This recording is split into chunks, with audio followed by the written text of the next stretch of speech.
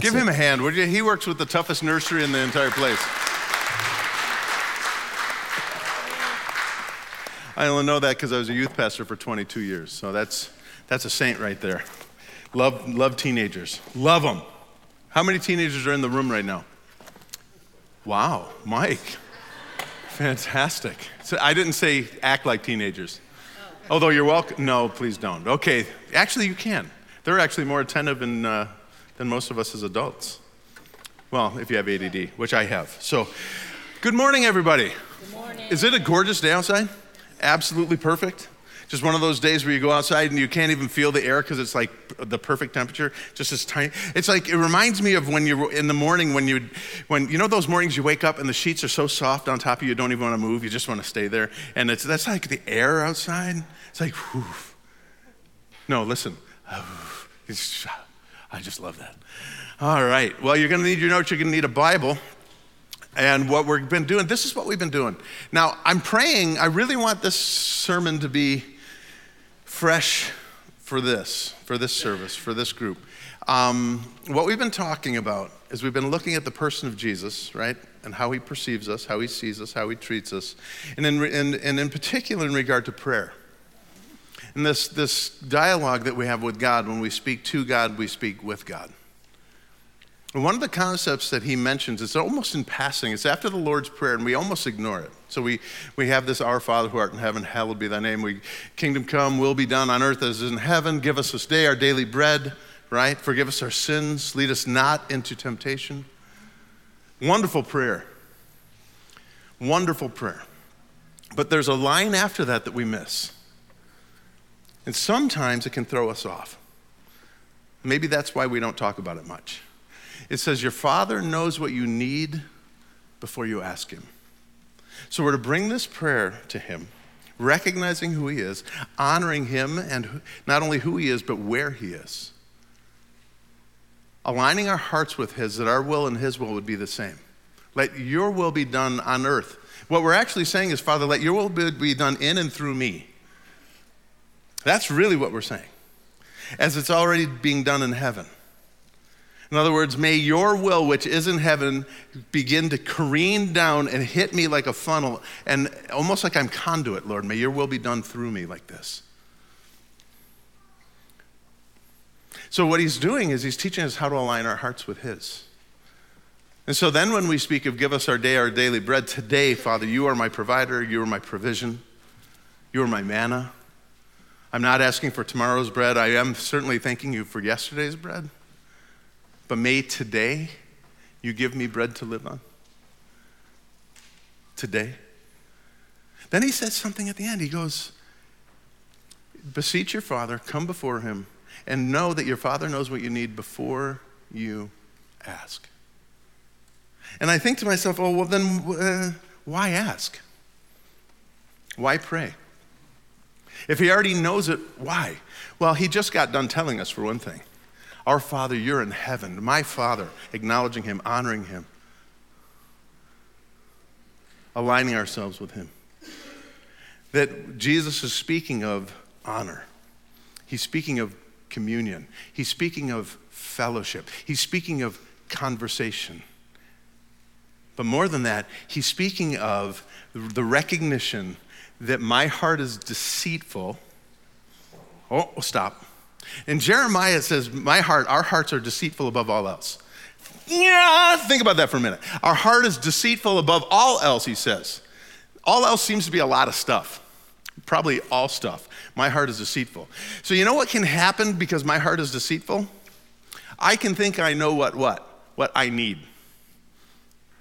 I can think I know what I need. But because my heart is deceitful, I can be what? Wrong. And so as we then wrestle with the Father, as Jesus talks about asking, seeking, and knocking, you know what I don't think he's talking about when he says ask, seek, and knock, and you'll receive? You know what I don't think he's talking about? The answer to our prayer. You know what I think he is talking about? Access to his heart. That we find his heart, that we meet his heart, and that our hearts are aligned with his heart. so that when we do receive that which we've asked and seeked and knocked, when we do see him, when we receive his presence, when we do come in contact with the heart of God, my heart begins to be aligned with his. So that when I receive the answer that he already had in mind, because he knows what I need before I ask, I will receive it for what he meant it. I will see it for what it is, a good gift from a good Father who loves me and is all wise and always knows what is best, and then gives me just what I need, just as I need it, and not until I need it. And then when he does give it, he gives it perfectly. But it's hard for me to perceive that if my heart has deceived me. It's hard for me to receive that if my heart, having been deceived, is now not in line with his. It's hard for me to receive it if I perceive it as something that it ought not be, or something I did not ask for, or not what I asked for, or somebody else got it and I didn't. Anybody feel that way? See, I think that's what Jesus is talking about. And so that's what we've been talking about as we look at prayer. What is it? What is prayer? What is it to have our hearts actually aligned with God's? When our heart has deceived us in telling us what we need, but the Father already knew what we need, and him being good and best and wise and loving gives us what we need, but it's not what we thought we needed. So I had a friend of mine come in to see me this last week. Every friend just show up, and he shows up, and can I just be really honest with you guys for a minute? Really honest? Yeah, anyone here feel awkward, like praying with somebody you know really well? Like your wife or your spouse or your kids? Anybody? All right, I'm the only one. Okay, so I'll admit to it though. There are times when the people who are closest to me want like advice from me or to pray, want me to pray with them, and I feel really awkward about it. Like a pit in my stomach. I don't we'll block this from the recording, but my brother and sister-in-law watch me preach every week in Maine. That makes me feel awkward. Chris is not listening right now, so that's cool. He's actually he watched earlier this morning. But that makes me feel weird inside. I don't know why. Maybe because I know him so well, or maybe because he knows so much about me, or maybe, I don't know. But I had my best friend come in and ask for advice this last week. 25 years we've been friends. And he's sitting in front of me, and I'm used to just being friends. And we talk about the Lord stuff, and but today he needed to be pastored. And I'm like, and I'm like, I love you, man, and I'm glad we're friends, but this is awkward. You ever have that moment? I had it. And he's just got a lot of hurt in his life right now. Just a lot of stuff going on, a lot of brokenness, a lot of disappointment, a lot of unanswered prayer as he perceives it. A lot of unanswered prayer as he perceives it. And so he's really angry with God, really angry. Because I've prayed and you've not given. I've asked and I've not received. I asked for this and you gave me that. Anybody else feel that way sometimes? And I sat there and I listened to him, and as I just prayed, Lord, help me over the awkwardness, he didn't help me over the awkwardness. But you know what he did do? He helped me through the awkwardness. We're going to talk about that in a minute. He didn't take the awkwardness away. He said, no, love him through the awkwardness. See, God doesn't always remove the thing. God does not always remove the thing. Instead, what he does is he gives you the power, the strength, the ability, the peace to navigate the thing. And in fact, most of the time, you're gonna keep the thing. Most of the time, you're gonna keep the thing. You know why? Because he ain't gonna relieve you of it, because he wants you to go through it. He wants to build your stamina, your strength. He wants to build your character. He wants to build your hope. So he's not gonna release you from the thing, he's gonna walk you through the thing. And that's what he did with me with my friend. He didn't get rid of the awkwardness. So I'm listening to him, and I'm aching with him, I'm hurting with him, because he's my friend. And he said to me, I keep asking for answers, and he's not giving me any. And out of my mouth, a blurt. You ever just blurt something? And you're like, oh boy. You know, it came out, like, and it was true, and it was the truth, but I don't know if it sounded as loving as I would have liked if it said, like that.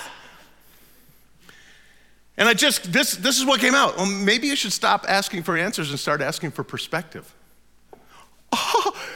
And it hit me in the ear so hard, my eardrums went bling, because they were ringing. Like, oh my goodness, what did I just say to this guy? And I thought for sure he was going to stand up and punch me in the mouth. Because this is what he did. You ready? You guys have to be able to see this. This is what he did. He's sitting in his chair and he goes like this. He goes, and I didn't know what that meant. I didn't know. I've known him 25 years. I had no clue what this meant, except I ducked. I went, and tears started flowing down his cheeks. And he looked at me, as only a friend can, and he goes, when did you get so wise?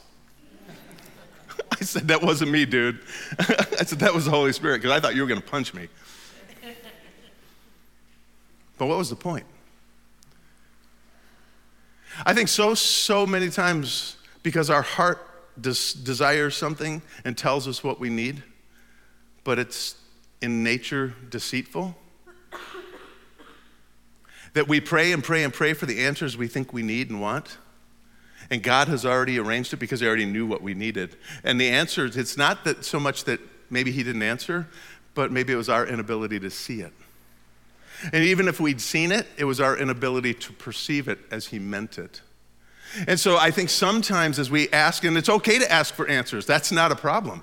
But the problem might be that we ask persistently enough to allow our hearts to be aligned with his so that when the answer comes, we perceive it rightly. Especially if it's not the answer we anticipated, or the answer that we wanted, or the answer is actually painful or worse than the situation we find ourselves in. Because sometimes that happens. And that, whether we know it or not, is a good gift. It's an answer from a loving Father who knew what we needed before we ever asked.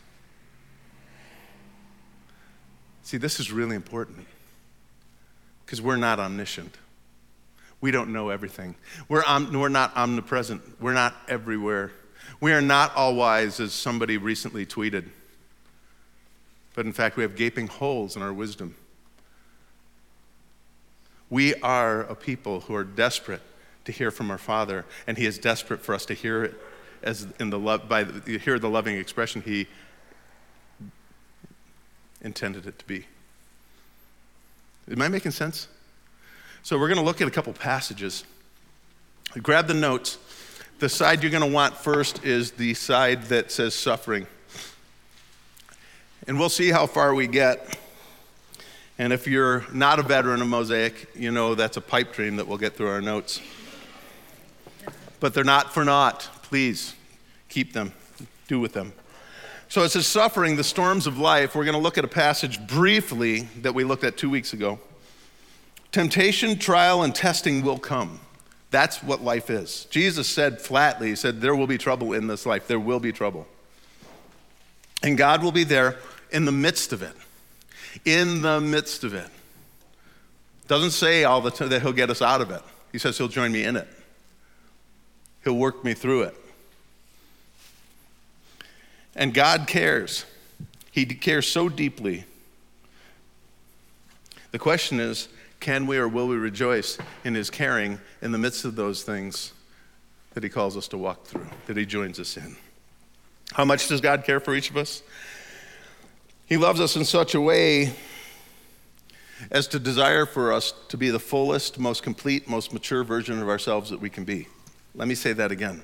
He loves us so much, so deeply, so wonderfully, so graciously, that his great longing is that each one of us would be the complete and mature version of what it is he made us to be. And that is in the likeness of Christ, without losing my identity at the same time. That I would remain Anthony, but that Anthony would be formed into the likeness of Jesus. That's wonderful. That's God's intention for us. And he will work us through whatever he needs to work us through to accomplish that thing. According to each one of us, as he's made us, who he has made us, where he finds us, and what it is he's working us toward. And each one of us is unique to him in that way. Each one of us is unique to him in that way. So let's go to Mark, if you would. Mark 4. And there's really just one verse I'm fishing for. I went a little deeper in the Mark in the first service. If you want to do that, you're welcome to go watch the 9 o'clock service to get a little deeper. This one, I don't feel inclined to do that, so we're just going to take a look at the story to be reminded of something. So Mark chapter 4, starting at verse 35. I'm going to pray while you guys look. Father, we thank you for your word. Father, you are so faithful. You be honored, and may we just pay attention to you and give you our very best today. And just meet us where we are and who we are. And you know exactly what we need. So strike each one of us according to that. We pray these things in Jesus' name, amen. So in verse 35, it says that day when evening came, Jesus then said to his disciples, let us go over to the other side. Leaving the crowd behind, they took him along just as he was in the boat. There were also other boats with them. So you can imagine, they're getting in the water, they're going across the sea, there are a couple of boats, all the disciples there, Jesus is in one of the boats. It says, verse 37 says, a furious squall came up, and the waves broke over the boat so that it was nearly swamped. So they had started out on their journey across the lake, they're in the boats, and the squall comes, and the waves are crashing over the boats. It says that Jesus was in the stern of one of the boats, sleeping on a cushion. I can only imagine him just kind of curled up in the fetal position with his head on his hands like this, little drool right down the side of his face. Exhausted from the day's ministry, lulled to sleep by the early lapping of the waves. He finds a cushion at the stern of the boat and he curls up. He says good evening to his father and he drifts off. As the boat is drifting, Jesus drifts with it. Then it says that a furious squall came. And as he's laying on the cushion, the disciples cry out. So Jesus was with them in the stern, sleeping on the cushion. The disciples woke him and said, Teacher, look what it says. Don't you care?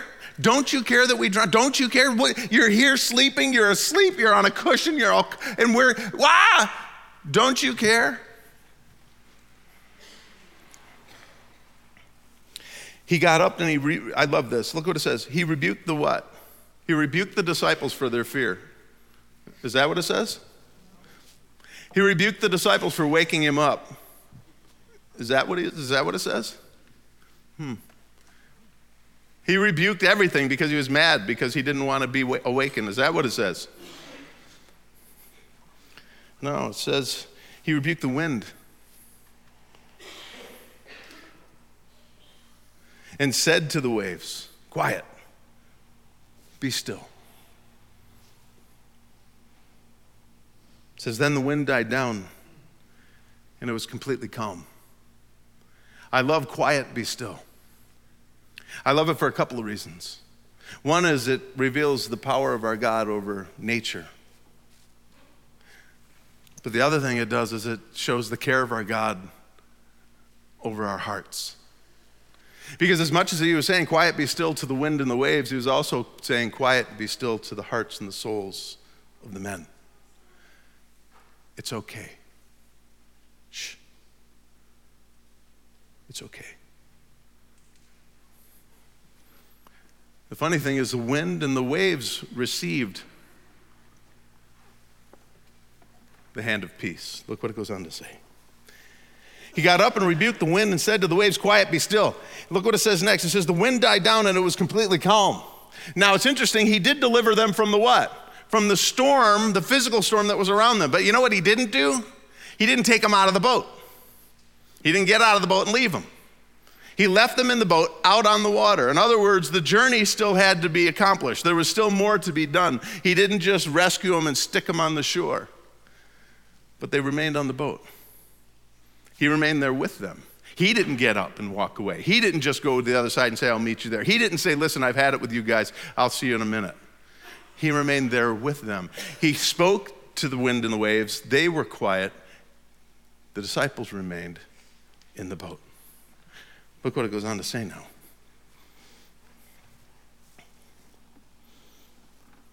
He got up and rebuked the wind and said to the waves, quiet, be still. Then the wind died down and it was completely calm. He then said to his disciples, why are you so afraid? Why are you so afraid? Do you still have so little faith? Or another version says, where is your faith? Where is it? Where's your faith? Look at verse 41. It says they were what? They were still terrified. In other words, even though Jesus was with them and he calmed the outside storm, he remained with them, the journey continued, and they still remained what? Afraid.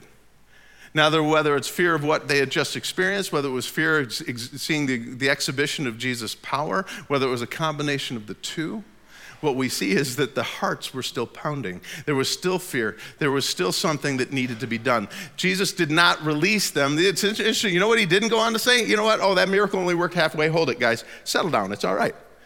He didn't then touch each one of their hearts and remove their terror. He didn't in their fear, he didn't then place new faith or more faith in them. He just acknowledged it and helped them recognize it and then challenged them to consider where it might be. And then what? And then he just stayed.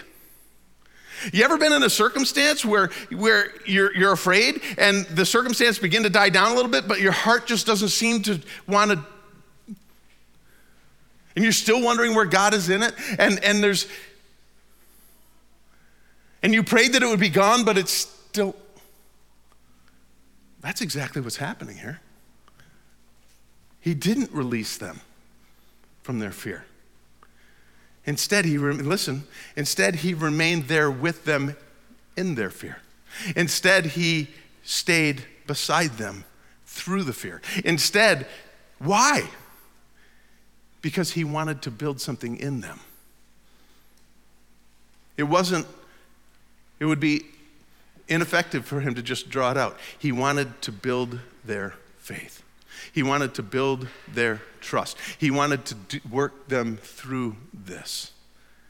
And so it is with us.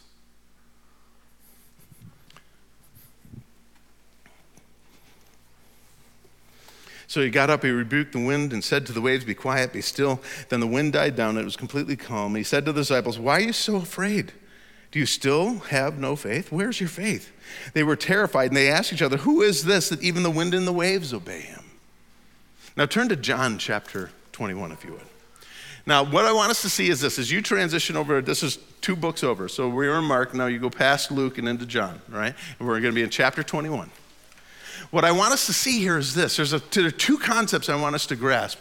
First and foremost, that God so loved the world. He so loved the world that he gave his only son. He so loved the world, the all-encompassing global group of peoples, his creation. He so loved the world that whoever would believe in him would not perish but have eternal life. In that beautiful statement are 2 things that I want us to understand. First and foremost, that he loves the world, and the second is that he loves each one of us. You see the macro in his desire to draw all men to himself, and you see the micro in that he desires to draw the single heart to himself. When we look at this first story in Mark, we see the macro. We see Jesus over all of creation. We see the men around him, and he's showing his power. He's quelling the nature around him and showing his dominion. And then he's drawing the hearts of the men to himself. This passage, on the other hand, is not that. This passage is speaking right to the heart of each one of us. This passage is when he's concentrating on you, on me. And he's saying to us, I know you, and I know you by name, and I know your circumstances, and I know what you've been through. I know where you're going, and I know how you feel about it. And I'm going to meet you in it. John 21, you ready? We're going to start at the first verse, which wasn't my intention, but this morning I realized to keep it in context, we had to do it.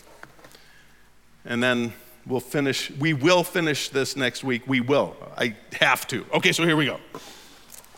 Now, starting verse now, let's set this up. This story is after Jesus' resurrection. And he'd been raised from the dead, and he had shown up to see the apostles two previous times. This occurs after, obviously, the crucifixion, his trial before that, and his time with his disciples before that. In the midst of all of this, Peter, who had gone back and forth with Jesus throughout the end of his ministry, Peter is challenged by Jesus in regard to his loyalty. And Jesus challenges him and tells him, listen, you are going to deny me 3 times. To which Peter says, absolutely not. And so when Jesus is on trial and Peter sneaks into the courtyard and he's there warming himself among the people, and they begin to see that he's a Galilean, and not only was he a Galilean, but he had been with Jesus, Peter adamantly denies that he knows Jesus. And the second time he was even more adamant. And the third time it said he cursed himself. He was so distraught, he was so desirous to separate himself from Jesus and what was occurring that he actually cursed. And he said, I know nothing about this man. And it says that as he did this the third time, a cock crowed, which was Jesus' prediction, that before the cock crows, you'll deny me 3 times. When that happened, it says that Peter, remembering what Jesus had said and realizing what he had done, wept so bitterly that in the Greek, the weepings began in his bowels, in the deepest part of who he was, and it began to wrench him out. That he wept so violently that it was his entire person. It just, bwah, bwah.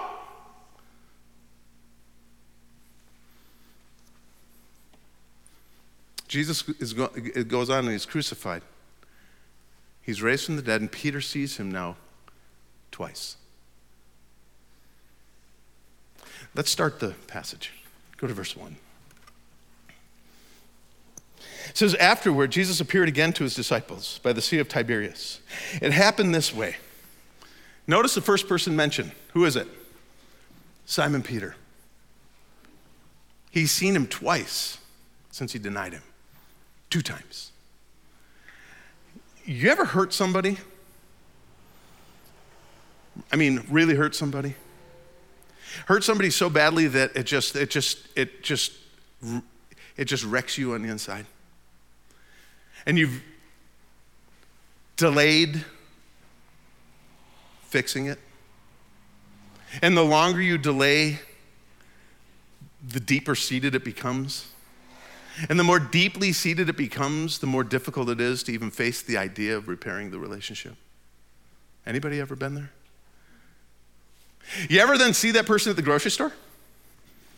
Anybody? Anybody? Anybody? Thank you, Reese. Me too. And what happens when you see him at the grocery store? I was going for cereal, but toilet paper looks really good. Right? You see him, you go like this, you go, oh. And you go to the other aisle. Anything to escape this moment. And it just rises up in you, and you feel it, and you feel the shame, and you feel you're just disgusted, and you right?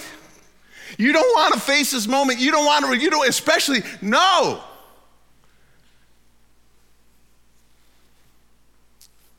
I want us to think about something for a minute. Peter denied Jesus 3 times. He's now seen him twice. You know what Jesus hasn't done with him yet? Address it. Can you imagine at first the elation of Peter knowing that Jesus was raised from the dead and then remembering what it was he had done? You know that moment where you, hey.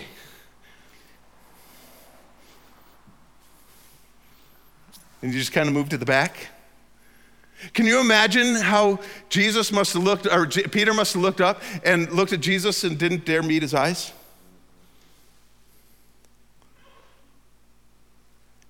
And how the conversation must be going on in his head?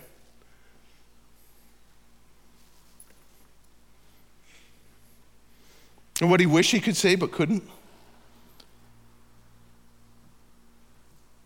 And wish he could hear but didn't?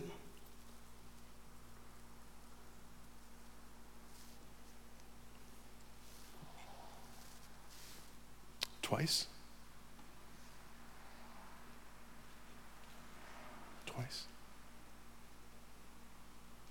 See, I can't imagine what must have been going on in Peter's heart. I can't imagine what he must have felt when Jesus saw him and he saw Jesus and he didn't even dare look up.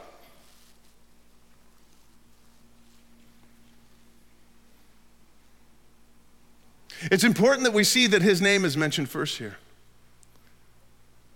Because it's important for us to know that Jesus remembered and chose to let it linger. Jesus remembered what Peter had done and chose to let it linger. Now, we might ask why, and I don't know that we have the answer, but I would take into consideration a couple things that I know are true in my own heart. One, I'm just not willing or able or ready. Maybe I have not yet learned loyalty or strength or fortitude. Maybe I had yet to learn the appreciation of the value of friendship or devotion or loyalty. Maybe my love wasn't deep enough yet because the pain hadn't seared me deeply enough yet. Maybe I just couldn't forgive myself or my shame. Anybody ever feel that way? See, for some reason, Jesus let it linger. That I'm sure that Peter said to himself on more than one occasion, golly, I wish I could just say I'm sorry. I wish he would just tell, I wish this were over. So he goes on, look what it says. It says, afterward, Jesus appeared again to his disciples by the Sea of Tiberias. It happened this way. Simon Peter, Thomas, Nathanael from Cana, the sons of Zebedee, and two other disciples were together. And Peter says, I'm going to go fishing. Why is that significant? One, he's a fisherman. But two, what was fishing for Peter? My guess, it's his hiding place. It's my guess, it's the place he goes to get solace. My guess is that's where he goes to forget about life and troubles. My guess is it's what he knows. And it soothes him. I'm going fishing. So what do friends do when they're with somebody who's all busted up? They go, what? What do they do? Okay, we'll go with you. We'll go. Look what it says. Afterward, Jesus appeared again to his disciples by the Sea of Tiberias, and it happened that all these guys were hanging out, and Peter said, I'm going to go fishing, verse 3. And so they all said, we'll go with you. So they went out and they got into the boat, but that night they caught what? Nothing. You know what's significant about this? This is where Peter found his significance and his value. This is where Peter had his person built up. This is what Peter knew. This is where he would go. This is what would bring his heart comfort and peace. And yet they fished all night, and what did it come to? Nothing. Can you imagine now, Peter went to this place that he knows so well, went to this place that makes him feel at home, went to this place that somehow helps him feel more like himself.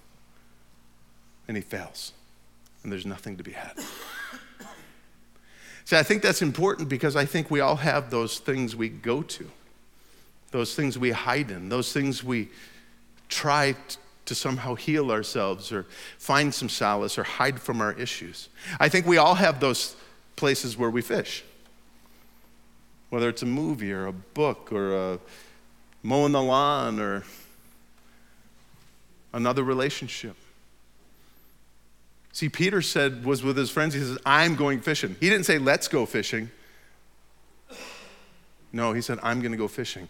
That tells us what's in Peter's heart. The other guys who see it said, we'll go with you. They didn't say, hey, yeah, let's go fishing. They said, we'll go with you.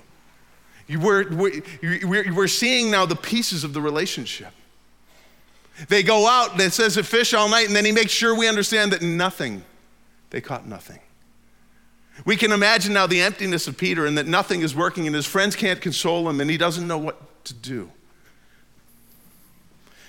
I love the fact that this story is actually about Jesus and Peter. Watch what it goes on. Look, watch. It says, we'll go with you, they say. So they went out and got into the boat, and that night they caught nothing. Verse 4, early in the morning, Jesus stood on the shore, but the disciples did not realize that it was Jesus. Isn't that awesome that he didn't let them know who it was? And they couldn't tell. He's just standing on the shore going, hey guys, hey.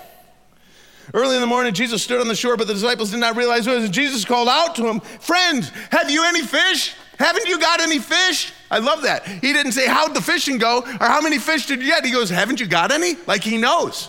And he knows what Peter was doing. And he knows what the guys were trying to do for him. And he knows what fishing was supposed to do. Haven't you any fish?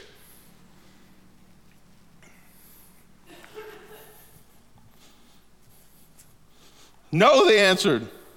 He said, throw your net on the right side of the boat and you'll find some.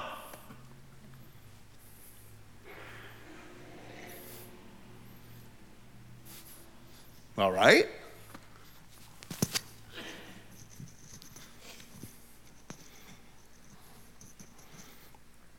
When they did, they were unable. Now look, this is really important. Watch this. When they did, they were unable to haul the net in. When they were willing, they didn't even know who he was, but when they just said, okay, and they threw their net in, it says that the haul was so big, they couldn't bring it on the boat. They could not lift it. There's a bunch of these guys out there. They're like 8 of them. That's a lot of fish. And they're trying to pull it in, and they can't.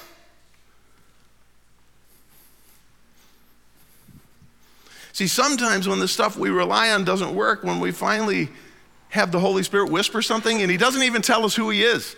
He just whispers something, and we go, okay. And we throw the net in one more time. Something might happen. Watch.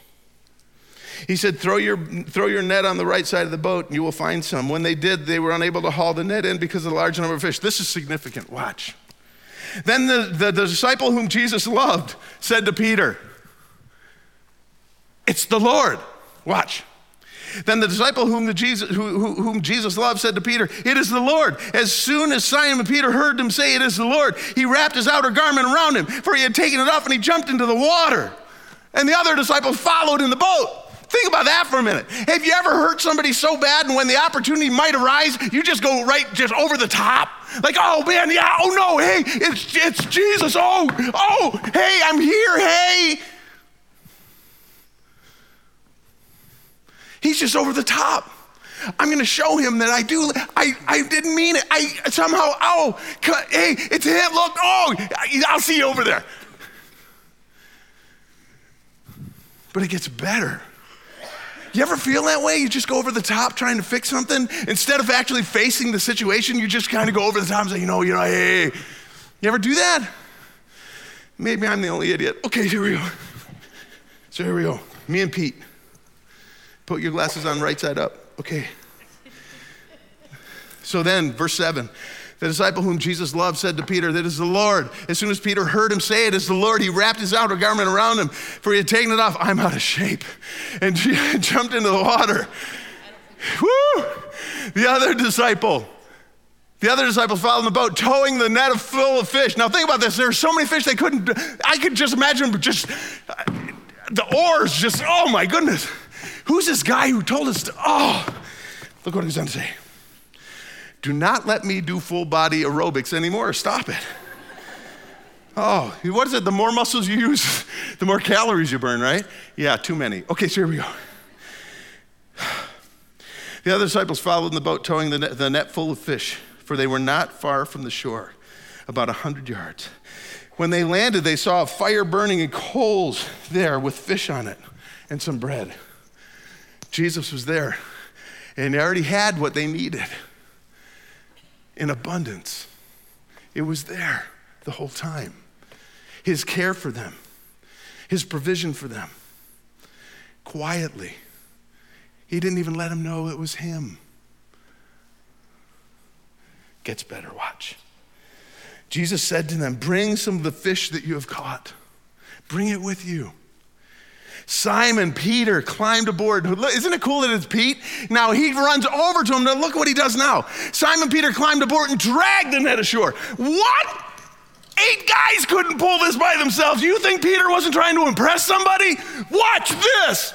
And he's just pulling the thing off the shore. See, Jesus, we got fish. We got fish. Isn't it?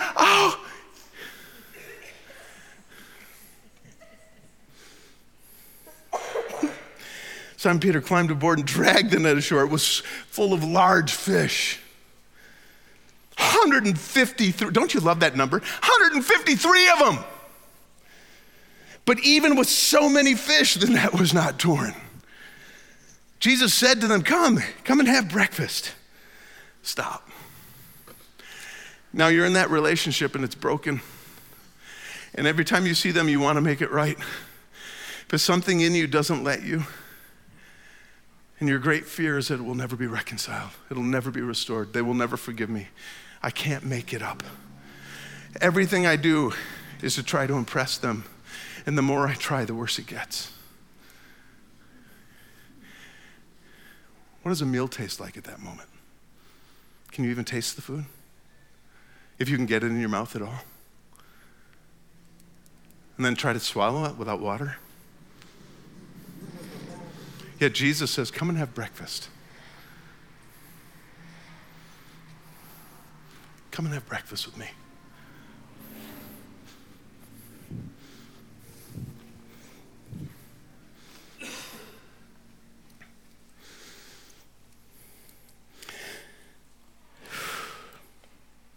Jesus said to them, come and have breakfast. None of the disciples dared now ask who he was, for they knew it was the Lord.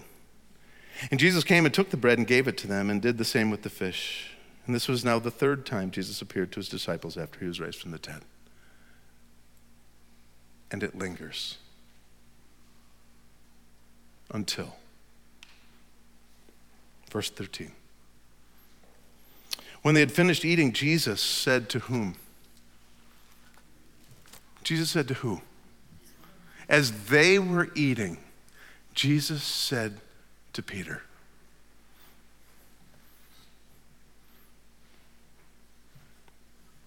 This is a really important moment because this is when he speaks to the soul of each of us. Peter. When they had finished eating, Jesus said to Peter, Simon, son of John, do you truly love me more than these? Do you remember us? I remember you. Do you love me more than these? Some commentators think that perhaps Jesus was pointing at the boat and the net and the rigging. And maybe so. Because it points back to Peter's phrase at the beginning of the story. I'm going to go fishing. I'm going to go hide. I'm going to go do what I know. I'm going to go do the thing that tries to make me feel better. Others think it perhaps is the disciples, his brethren, who supported him in going and said, we'll go with you, Pete. We'll go with you. But regardless, the point Jesus is making is, I know you denied me, and you know you denied me. But my love for you has never waned. Do you love me more than these? Do you love me more than this? When they had finished eating, Jesus said to Simon Peter, Simon, son of John, do you truly love me more than these? Yes, Lord. Can you imagine the release in his heart? Can you imagine this moment as it began to bubble up? Can you imagine this moment that Jesus finally spoken to him and has said to him, Peter, yes, Lord, yes, you know, what a relief. I don't have to make the first move. I don't have to go to the other aisle anymore. I can now look at, yes, of course I love you. Then feed my lambs. Not only do I want to make sure you know my love for you has not waned, not only do I want you to know that your position with me has not changed, I want you to know that I love you, I know you love me, and what I have for you is still there for you. Feed my lambs. Take care of my flock.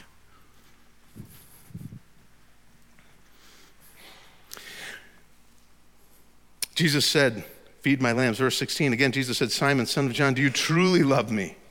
He answered, yes, Lord, you know that I love you. I thought this was done. Yes, I do love you. Then care for my sheep. Join me in the work. Be part of what I'm doing. You, Peter, rock next to the cornerstone. I will build my church on you. Be with me. Take care of my sheep. And a third time, he said to him, Simon, son of John, do you love me? And now Peter's hurt. Jesus, I thought this was done. I told you I love you. I told you I love you twice. Simon, son of John, do you love me? Peter was hurt because Jesus asked him a third time, do you love me? And he said, Lord, you know all things. You know the depth of my heart. You know who I am. You know my sorrow. You've seen my pain. Yes, Lord, of course I love you. And Jesus just, feed my sheep. Join me in the work. I tell you the truth. This is where it gets real. You ready? Band, go ahead and get in place. Please don't be distracted by their movement. Read with me if you would. Verse 18. I tell you the truth. He's speaking to Peter now. Peter needed to know Jesus' love for him. Peter needed to know that he had been forgiven. Peter needed to know that Jesus' love had never waned for him. Peter needed to know that his position with Jesus was steadfast and that Jesus was steadfast. And Peter needed to know this. You know why? Because now Jesus was going to tell him the truth.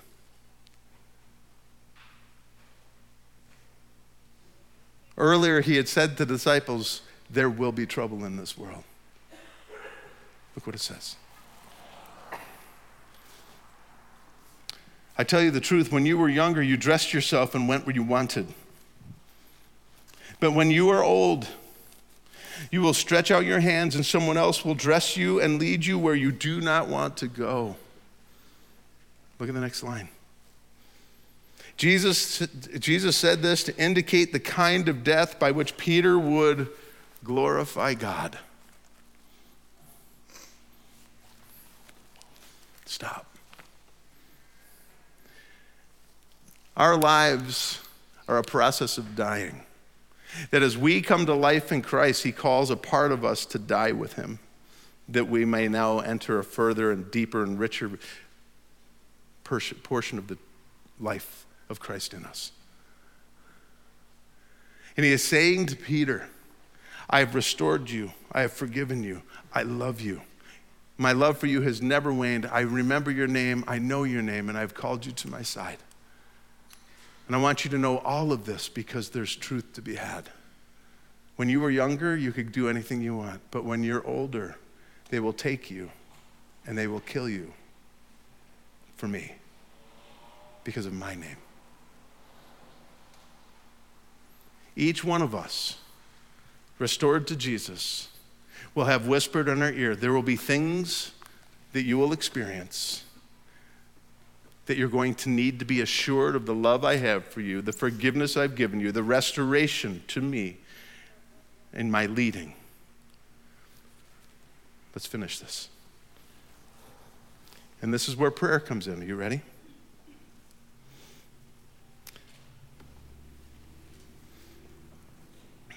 It says, verse 19, it says, Jesus said this to indicate the kind of death by which Peter would glorify God, would bring glory to God.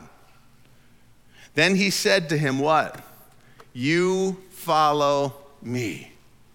You follow me. Now remember, I've told you this before, we love the red letters, they speak to us. But we gotta love the black letters because they speak for us. Look at the next phrase. You ready?